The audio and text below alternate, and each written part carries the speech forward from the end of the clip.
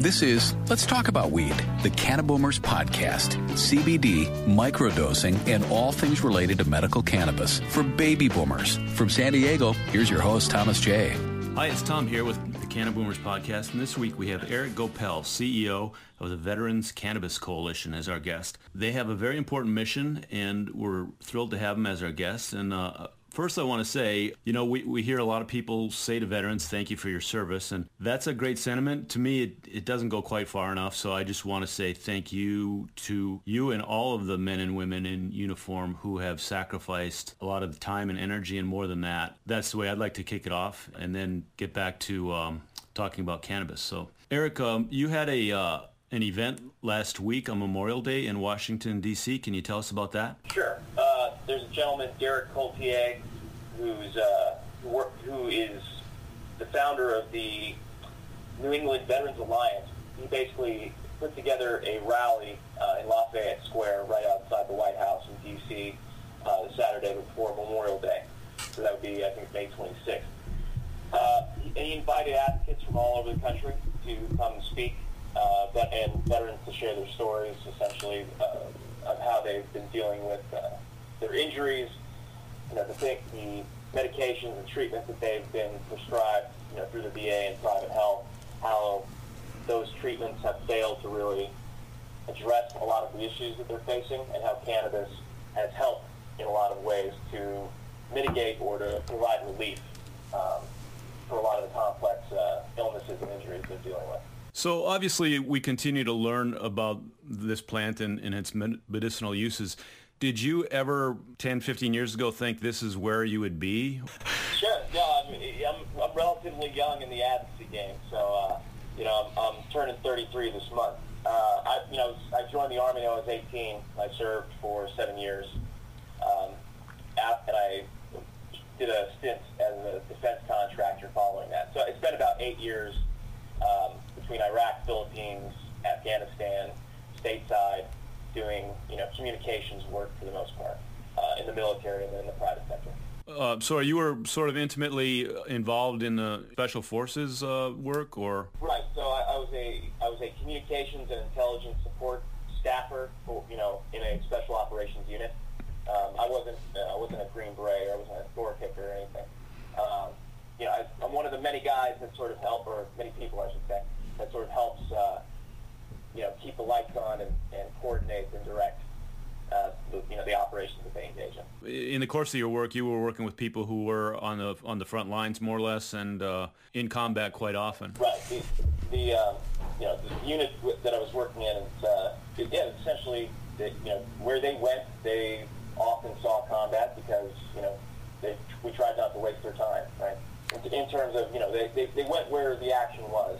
I guess that's what it's called. So you were able to see the effects of the cumulative effects of a lot of combat on people. Tell me about how it affects a human being to be in that kind of stress. Right. I guess, yeah, I've witnessed this in several of my friends and colleagues who have spent, and some of them are still in the service, still in Special Forces, now in leadership roles. So they're less in the field these days, but still, we've been at war in Afghanistan for 17 years, right?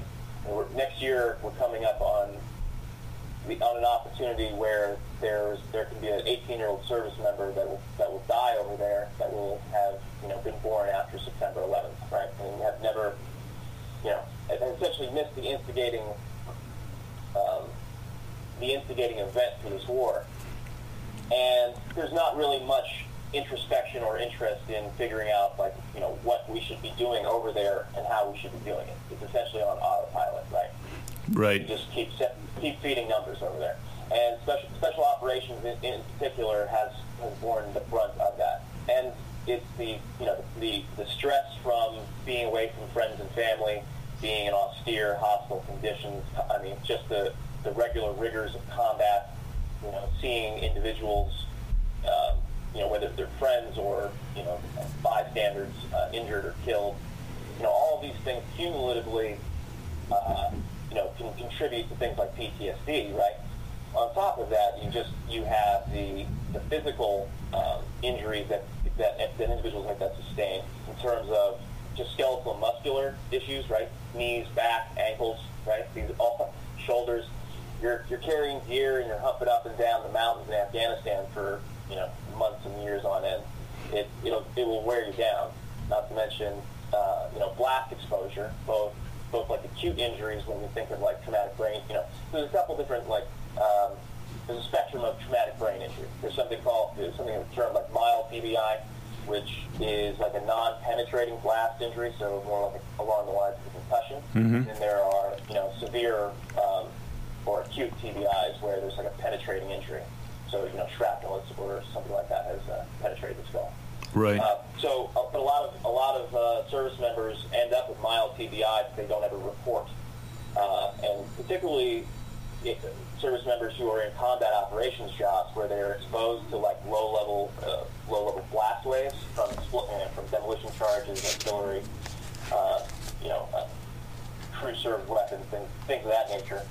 That has a cumulative degenerating effect on you as well, which, interestingly enough, there's been a lot of research basically pointing to the fact that what is diagnosed as PTSD might actually be undiagnosed cumulative mild TBI, right?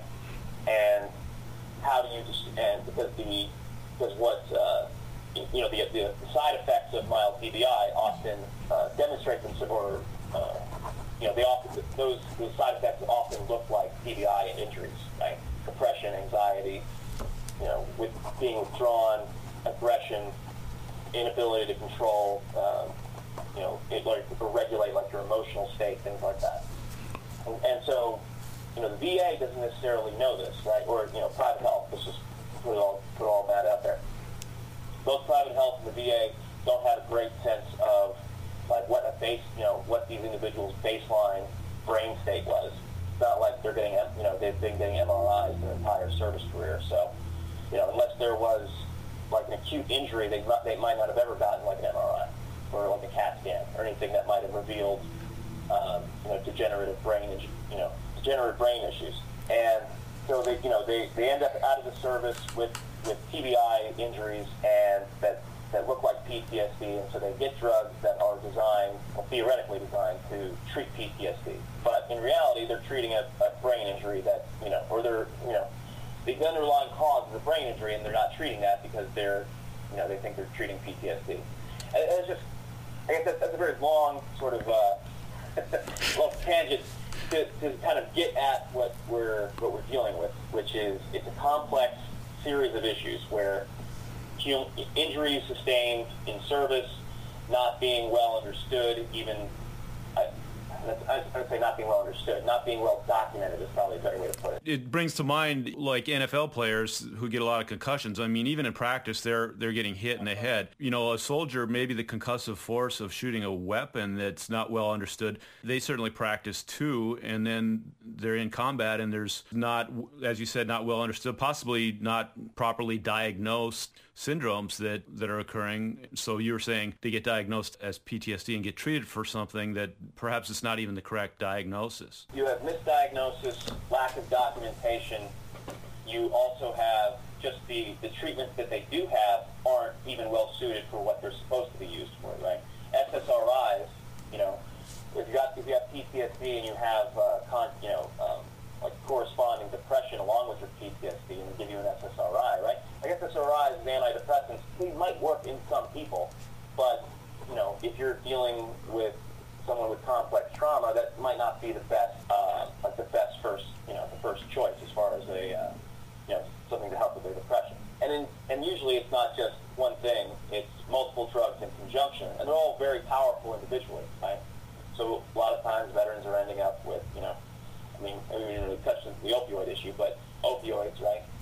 Benzodiazepine type drugs, like Xanax, Klonopin, plus like antidepressants like Seroquel, plus an antipsychotic, along with perhaps because now they're taking all these downers and sedatives and tranquilizers, right? So they need something to perk them up, so they give them, Adderall, which is amphetamine. So now you're doing a speedball, right? You're doing opioids, amphetamines, and benzos all simultaneously. And that, even in a very healthy individual, is a pretty big load a pretty big like chemical load to put on your body, and to do that over time in an already in an injured individual, which is the drugs aren't really helping. It's just sort of further deteriorating their state. It all sort of pulls back into this bigger issue, right? Why are veterans overdosing and suicide? Why do veterans overdose and suicide at such higher rates than the rest of society? Their peers. Well, I mean, you have to look at their drug use and their health care and their health state. The conditions they're dealing with. Private health, the private health and VA are not doing a great job of finding, of designing treatments that actually work long term for a lot of these complex injuries. Right. It's a work in progress. I'm not taking away anything from the R&D that continues to take place. But we're staring at cannabis as this bright, shining opportunity for a broad spectrum of medical applications, and it's purely political will that's stopping us from investigating it. It's not a panacea. It's not going to be a magic bullet. What do we know about how it can help people for whom that cocktail of pharmaceuticals might not be working very well? So, I mean, I look at it in a few ways, right? You do have what you don't have, right? And this is what everyone, prohibitionists especially like to point to. There is no FDA-approved, double-blind, placebo-controlled study on, human trial, right, with cannabis, whole plant cannabis. There have been like CBD in the form of Epidiolex and THC in the form of dropinidol, I believe, or Marinol is the market name, right? Those have both individually been approved as Schedule III drugs in their synthetic form. So the FDA doesn't have a problem with two major constituents in the cannabis plant. They just have a problem with the fact that the plant is not chemically reproducible. Right? There's not, and the whole idea of you have to have uniform plants, essentially. Anyway, that's more of like a process issue. But the existing research that has been done, and there's about 25,000 studies if you look on like PubMed, concerning marijuana and cannabis and a variety of different, forms, applications, looking at harms, looking at benefits. So there's a very good body of work. And so last year, the National Academy of Sciences released a review of 10,000 cannabis studies, or cannabis-related studies, and looking for, where the strongest evidence, for cannabis's use in certain treatments. And they found, the top three strong and conclusive evidence for cannabis use was in chronic pain, epilepsy, and for like antiemetics, like for people going through chemo and helping treat nausea and vomiting. Right? There you go. That's the National Academy of Sciences saying we looked at 10,000 studies. We found strong evidence that cannabis is can be used for treating chronic pain. And that's the number one issue that is facing the VA and private health and just American healthcare right now, right? What are the alternatives to opioids for treatment for chronic pain? Because opioids have now very conclusively proven themselves to be, there are some people who have, who can get you on fentanyl patches, for decades. I'm not going to, there are people that need that and should have access to that, but I would say for a lot of individuals, cannabis, with the lack of side effects that opioids have, is a far better alternative. And observationally, right? The lived experience of millions of people, for decades. Just in this country, right? If you look just back, starting with the hippies and the anti-war movement with consumption of cannabis, not like it ruined people's lives back then. And now, you've got decades more of observational studies, and you've got people that have been using it for self-treating themselves, self-medicating for cancer issues and, glaucoma and all these other conditions that people have been dealing with for years. And they're like, well, this has been working for me, and I don't have to do anything else. This is like I can manage my conditions with this and this alone. All that tells me that there's enough evidence now to, in my mind, to reschedule it completely. There's certainly enough evidence to spur like research, right? Like there's no, if we're serious, if the federal government and Congress is serious about treating the opioid epidemic with the care it needs, right, which is one of the big issues, again, developing alternatives to opioids for chronic pain. They're doing this right to try bill, and they keep sort of dancing around this, but no one has the will right now to really get this and treat it like it should. I don't expect legalization in a Republican administration, but at the same time they're really dragging their feet even on very basic research. Right. You make a very compelling case. Obviously, it's just common sense. I mean, the numbers of people who are dropping dead from opioid abuse, and we know that's not a good track to go down. So here we have an organic plant that observationally and with all the studies points to a pain reliever and useful in many ways. So what is your game plan, and how can our listeners help? Well, the cannabis and whether you believe in legalization, whether you just want to see it made available as a medicine, whether you just don't really care about either, you just want to see it properly regulated, right? And you want to get rid of the black market. There's a lot of reasons, I think, why people have an interest in this, and sometimes they're overlapping. The bigger picture of this is this issue is no different than any other public policy issue that has ever existed in this country, right? How have people in the past influenced their members of Congress to reflect the will of their constituents, right? Because right now, 93% of the country says, they're in favor of, medicinal cannabis. Congress won't even do research, won't even approve research. So there's obviously a massive gulf within what the public believes and wants and what Congress is willing to do. But but listen, you close that gap by educating, constituents and saying, like, this is an issue not just for veterans, but for children with epilepsy, for people with cancer, for people looking for alternatives to opioids or struggle, for trying to transition away from opioids, cannabis as an exit drug. So there's a lot of touch points I think people can get into cannabis on, but it's really a matter of, you have to talk to your congressperson. But it's not just one conversation. This is a process, a political process that, let's just say, short term. Like you might be lucky if you get like a unified Democratic government in Democratic administration, Congress in 2021 to see like legalization. But prior to that, I mean, they're going to be like piecemeal, bills that are addressing, the discrete aspects of this, right? So maybe a banking thing, or maybe they'll say, maybe they'll reschedule CBD or deschedule CBD completely, for example. Or, they'll make exceptions for like hemp extracts. Or, there's a variety of things that can be done that fall short of legalization that all move the ball forward, but they all need to be done.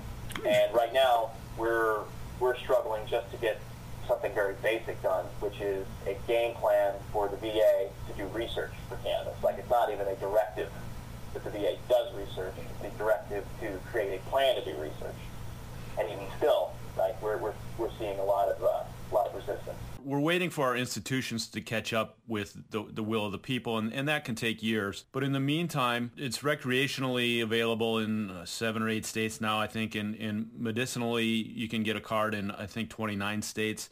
For the individual, do you recommend that kind of action on their own to go and try this medicinally if the VA won't prescribe it or their own doctor won't? Right. For the vets who live in either medicinal states where it's very limited what their options are, there are a lot of medicinal states, right, that have, on paper, they're technically on a medicinal program, but there's almost no way to access any product, or the product that's available is very restricted in its kind, right? So it's like only oils and only certain kinds of oils. In Virginia, they've just put together a state law that, CBD oil with less than, or mixtures with less than like 5% THC oil, something like that. Mm-hmm. So, there's movement at the state level, but ultimately, right, like if you want true access, you have to go to a legal, you have to live in a legal state. Adult use state. Mm-hmm. And and for a lot of veterans, a lot of the states that are legal are either out of the way or very expensive to live in. Massachusetts, California. California. But it's ultimately something that every person has to make a choice for themselves, right? The doctors aren't necessarily going to be the most educated on it, and they're not going to be in a position to educate you. So, if you live anywhere close in any legal state or a medicinal state, though, there are opportunities for organizations like NORML and Marijuana Policy Project and things like that to sort of educate yourself on cannabis, which I would encourage anyone to do before they consume. But ultimately, I also recognize that the dangers, as far as like harm reduction goes, cannabis is no toxicity and one of the least harmful substances you could consume. So, I mean, you're safe enough, I think, with some, with some considered research and trying to find some, product that suits what your issues are. Because smoking is not going to work for everybody, especially if you have any like lung or respiratory issues. So, finding topicals or edibles, things of that nature. I mean, for veterans, it's important that they educate themselves. But those resources are out there at this point. And as you say, it's like any other public policy issue. There's the public policy piece. There's the delivery piece that you just talked about. Smoking might not be it, but maybe it's vaping or a tincture or a topical or whatever. There's the accessibility. There's many angles to this. And as you mentioned, it's not uniquely a veteran-related issue. But veterans have much to gain through a more sane cannabis policy in this country. And the federal government has a unique obligation to veterans to provide health care that they don't have to any other group in this country. So, I mean, the VA is a federal health care system that exists solely to, basically help, provide care to vets. And because of that, the VA is 350,000 people. It's $180 billion. It's one of the, it's essentially the most robust medical research and development organization that we have in this country. It has the largest integrated healthcare system in this country. So, I mean, the VA is an excellent place to make this happen, which is, why, veterans, I think, can help bridge that gap between state legal efforts and federal, and ending federal, cannabis prohibition. With some of this, obviously the legalization might be a little far out, but we can certainly get cannabis off Schedule 1, right? Because that is a huge issue just across the board, from everything from research to criminal sanctions and everything in between, right? The fact that it's treated like, essentially like heroin and methamphetamine.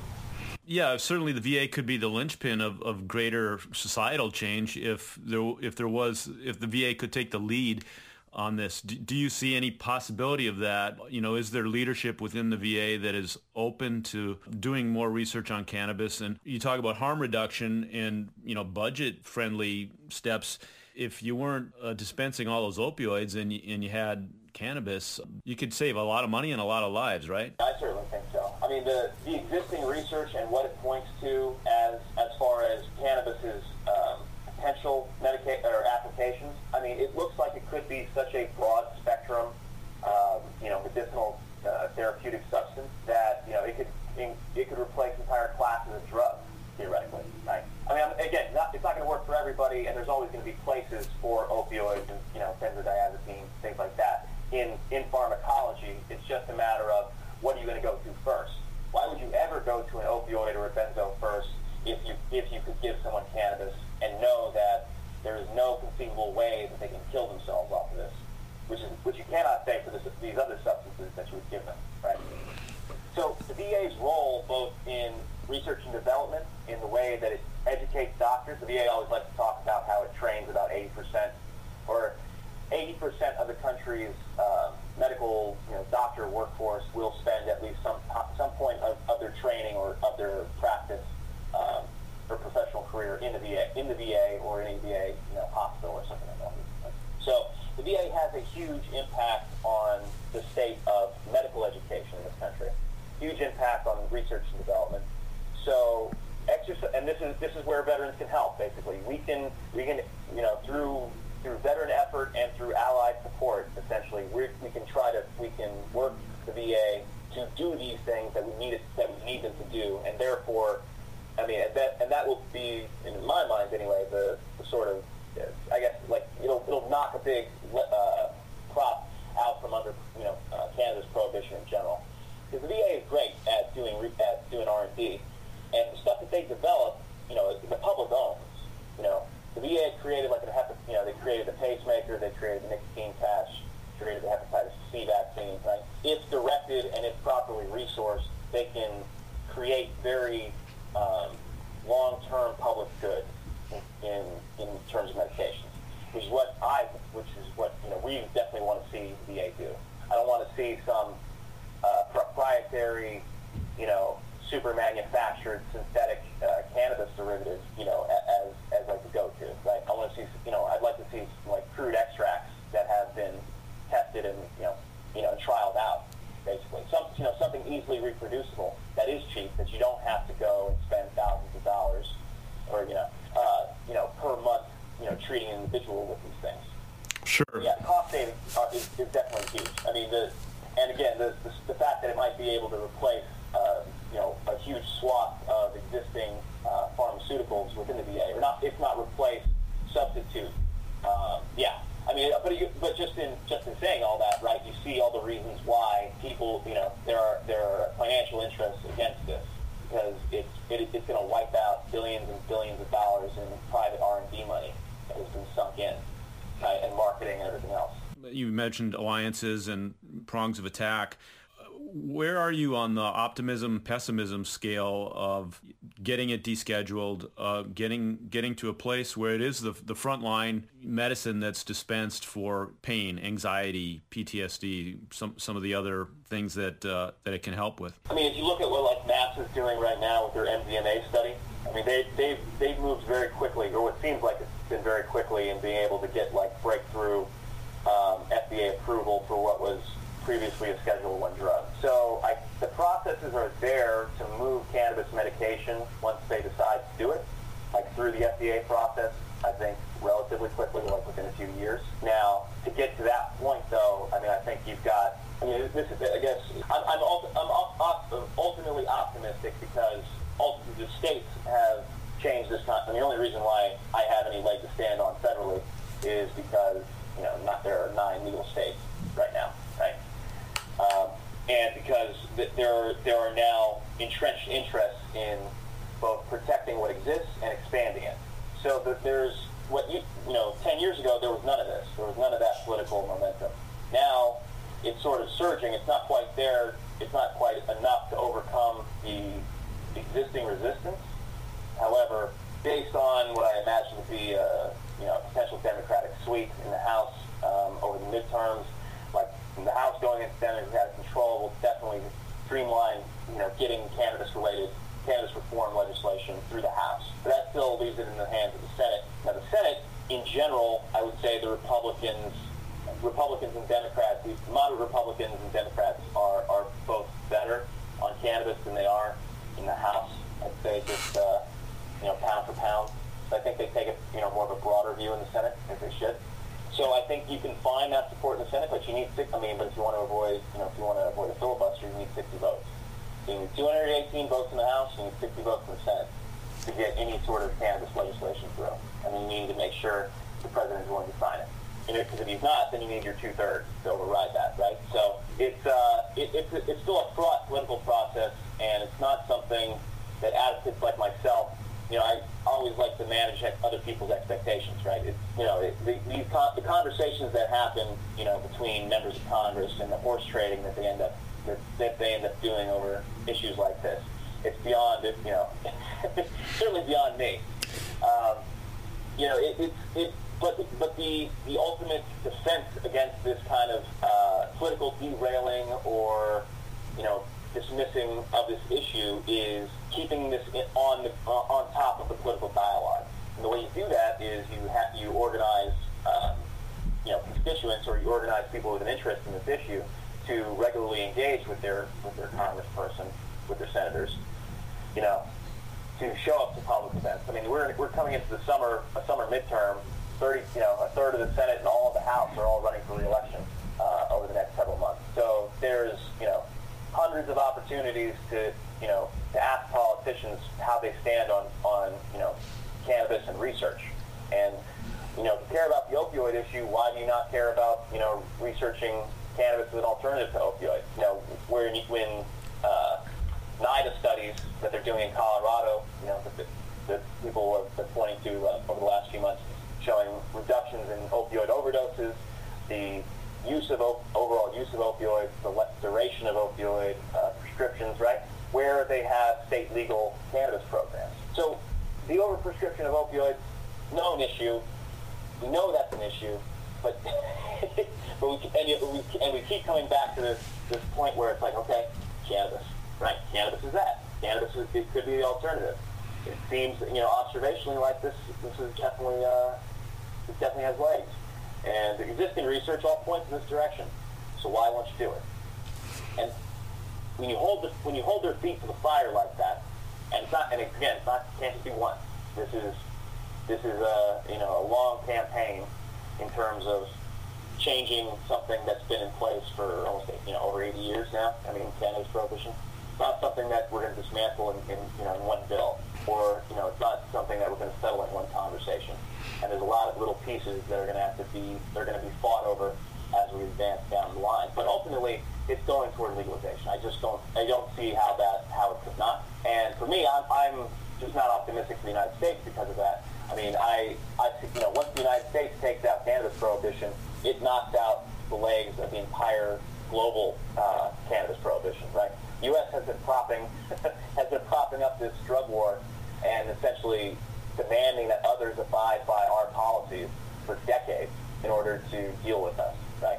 If you want aid, well, then you got to make sure that you're destroying, your opium fields and your coca fields, and no one's growing weed.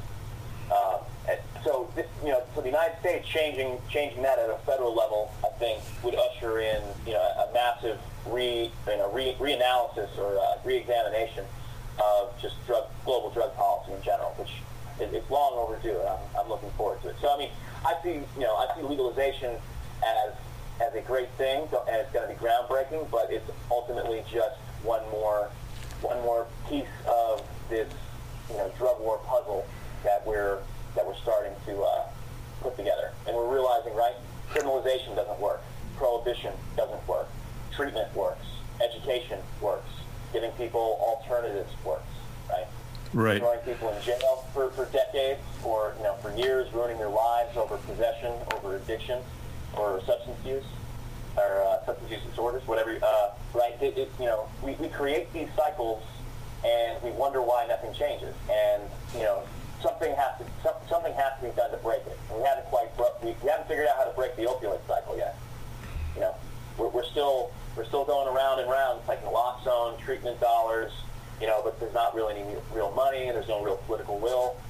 Cannabis has been doing the same sort of cycle for a while, but I think we're within a few years of breaking it once and for all. You broke down the numbers in terms of the House of Representatives and the Senate and what needs to happen there. Do you take it as a hopeful sign when John Boehner signs on as sort of a lobbyist? Is that a move in the right direction? Ultimately, is John Boehner, this is, I guess, the question, is John Boehner going to be able to convince anyone, because he has relationships with a lot of members of Congress, right? But he has a relationship with Paul Ryan and Kevin McCarthy, right? Majority leader and the Speaker. So I guess my challenge would be, John Boehner, if he's listening to this, right? I mean, walk the walk. Do something concrete. Do an event in D.C. Invite all your Republican friends. Put veterans in front of them and have them tell their stories. Right? I mean, he mentioned veterans specifically when he talked about why he evolved on the issue. He had been hearing about how this helps veterans. Okay, as well. Yeah. You were Speaker for like 5 years, and you were in Congress for 20 prior to that, and you had no problem voting us to war for the last 17 years. And it's only now when you're out of power, like so many others, not just John Boehner, right? Eric Holder and members of the Obama administration have all sort of come around and like, marijuana's not addictive, or I just saw a tweet from David Axelrod about the parents in Georgia who had their child taken away because they had medicated him with cannabis. Yeah. Right? Yeah. And David Axelrod had mentioned, it's like, oh, well, hey, that must be awful, and, would anyone else react? And it's like, you were in power for 8 years, and cannabis was never a priority for until the very end, and it was, through the Cole memo, and more just taking a hands-off approach, which, don't get me wrong, that was huge because it allowed the state legal industries to at least develop in some form to the point we have today. But ultimately, we know an executive order can reschedule cannabis. He can tell the DEA administrator essentially to change, to reevaluate. The FDA and DEA both have, a great deal of control over the scheduling of drugs under the Controlled Substances Act, and they both fall under the authority of the executive branch and the president. So the president has a great deal that he can do, or any president has a great deal that they could do on cannabis. When they choose not to, that tells me it's not a priority and it's not something that they're willing to spend political capital on, which, fine.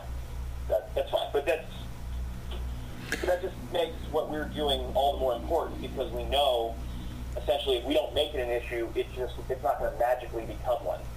And you make it an issue by finding means of politely pressuring, essentially, your representatives to take this seriously. Yes. Because a lot of conversations that I have in talking with staff members in D.C., it comes back to, I was talking about a specific bill, for example. They're saying, well, we haven't heard anything from our constituents or from veterans in our district. And it's like, okay, well, are they necessarily going to know about some obscure bill that dropped a couple months ago that, it's not like it has gotten some of the attention, but let's be honest, there's 15 other stories that bury anything cannabis related on any given news day. So it almost never headlines anything.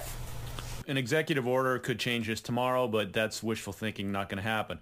A guy like Boehner is an incremental step, but there's also a PR angle to this. And as you alluded to earlier, there's 80 years of propaganda that we're just getting over, and the stigma is going away. Stuff like Sanjay Gupta on CNN, every time he does a special, I'm kind of blown away. First it was showing little kids seizuring and giving them some cannabis and showing, wow, this really changes their life. Then he shows how it can help with opioids. But that kind of PR, and maybe it's, related to that, letter writing campaigns or, online action or the things that mobilize people to make this more of a newsworthy item to get the word out, right? Yeah, and there's a variety of ways. I'm building out an advocates council because I've noticed that, while there wasn't a lot of veteran cannabis-specific presence in D.C. working on this issue, there were independent advocates all over the country who were veterans who were working on stuff related, either touching on cannabis-specific or touching on cannabis, like veteran suicide. Right? So I've been in the process, and I've gotten buy-in from about a little over half a dozen advocates right now, and forming sort of like an initial national network of advocates that we can information share and coordinate on these kind of campaigns. They all have their own networks, their own communities, right? That's the thing. We need to leverage, action in these districts and states into results in D.C. And that has to be kind of strategic and targeted. We don't have unlimited resources. Right? So right now we're looking at the 8 Democratic senators who are all running in, red or purple states, who, not surprisingly, don't really have super pro-cannabis positions. You can focus all day on the Republicans, but if you don't shore up the Democrats, the moderate Democrats in the Senate and the House, you don't have you're doomed to failure, essentially, right? You can split a handful, maybe 20 or 30 Republicans in the House, maybe 7 or 8, let's say 10, in the Senate, but you're still going to need the entire Democratic caucus unified if you want to do anything next year. Let's put it that way. We're looking at political, the campaigning that's being done around the country as opportunities to reach out and get constituents to let their members of Congress know that this is something that they're concerned about, and prompting them to put their position down. Because it's not a priority issue, so a lot of politicians have been able to avoid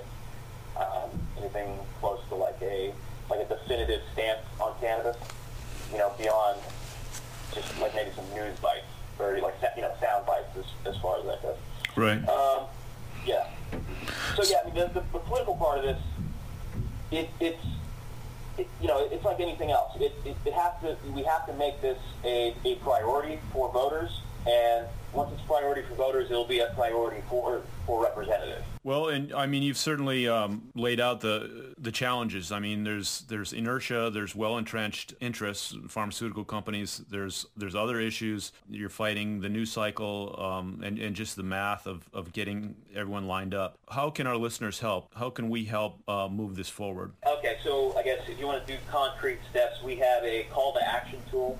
So I can share this. I don't know if you want to share a link. There's also like a text they can do. Yeah, absolutely. We'll share a link. So they can text VCC, that's Victor Charlie Charlie for Veterans Cannabis Coalition, to 52886, and it will send them a link that allows them to do, basically it's created like a forum email, a forum tweet, and a forum Facebook post, and they have the option of doing one or all three. As well as calling their congressperson through the link that they get. The bill that right now we're supporting a bill at HR 5520 and S 2796, the VA Medicinal Cannabis Research Act. Now this is the bill, the first of its kind bill the first of its kind cannabis piece, the first of its kind cannabis-related piece of legislation that has ever gone through regular order in Congress, right? So it has gone through a subcommittee hearing, it has been marked up, it has been passed out of committee, it is now sitting, waiting to be scheduled for a vote in the House. There are about 40 other pieces of cannabis legislation, and none of them have even made it past a subcommittee hearing. Right now, it's sort of idling. It's not dead by any means. We're working on the Senate companion bill this summer. We're also, as I was talking about, working with advocates to do action in districts and states where these individuals are running and trying to get them on the record and getting them supportive of others. So, we've got to work. Listen, there's the reason why this hasn't happened yet, right? Is because there's a ton of work and it's a lot of moving pieces that, as an individual advocate, you have very little control over, right? But what do we have control over? We have control over the actions we take. So, we're working to build relationships with staff and members of Congress and find champions, and among them, we're working with other advocates to put pressure on people in their communities, in their networks to be more active in supporting something like this. So it's without money, you have to rely on essentially communications and influence sort of operations, I guess. Turn it back to like a military phrase. I mean, it's not much any different than what we've. It's winning hearts and minds. Let's just put it that way. Yeah. It's not something I like to point to too much, because I don't like to do too many military parallels to politics, because it seems a little unseemly. But the way that the military has conducted itself in like influencing and information, right? It's just systematic. You identify individuals, who's in their network, who are important individuals in those networks, right? Mm-hmm. Like Orrin Hatch, for example, right? He one of the oldest. He's the president pro tem of the Senate, which means he's the eldest, or the most senior serving senator right now. So he's retiring, but he in the last couple of years he had a 180 on cannabis, and that was because someone in his personal circles shared a story of I think it was a child that was being treated with cannabis for epilepsy. So it's these personal stories that can sort of break down seemingly insurmountable obstacles. I don't think anyone would have guessed that Orrin Hatch would be one of the Republicans to come around on cannabis, even as it relates to, I'm not saying he's like a strong supporter, but he's at least supportive of research and he likes CBD, right? And that's far more than you can say for most members of Congress, not just Republicans, but just entirely. So we see what works with politicians, and it's pressure, and it's personal stories. It's getting the right message in the from the right messenger in front of them. there's only a finite number of buttons that need to be pushed with any one office.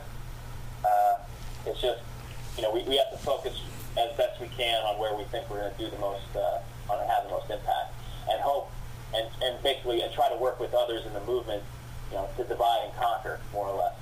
Right? We're not trying to do this whole thing ourselves. We can't. It's just like a physical impossibility. But that's a part of the coalition building. Absolutely, and to strain the military metaphor a little further, you're in the trenches and you're just making incremental progress. And I want to offer our support, and we'll definitely have our listeners text to VCC 52886, and also like to send them to your website. It's Veterans, full word, VETERANS, CANNA, CANNA, Coalition. VeteransCannaCoalition.org. We will definitely send our listeners there and continue to support the important work you're doing. Thank you again for your service in the military and for helping push this extremely important issue forward in all the work you're doing. Hey, yeah, Tom, thank you so much. Thanks for having me on, and thanks for the work that you're doing. I mean, the messaging, like the narratives, the stories, this is all part of it, man. So happy to help any way I can in the future, too. So let me know. Thanks so much, Eric. You've been listening to Let's Talk About Weed, the Cannaboomers podcast with Thomas J. For more on medicinal cannabis for baby boomers, visit us at cannaboomers.com.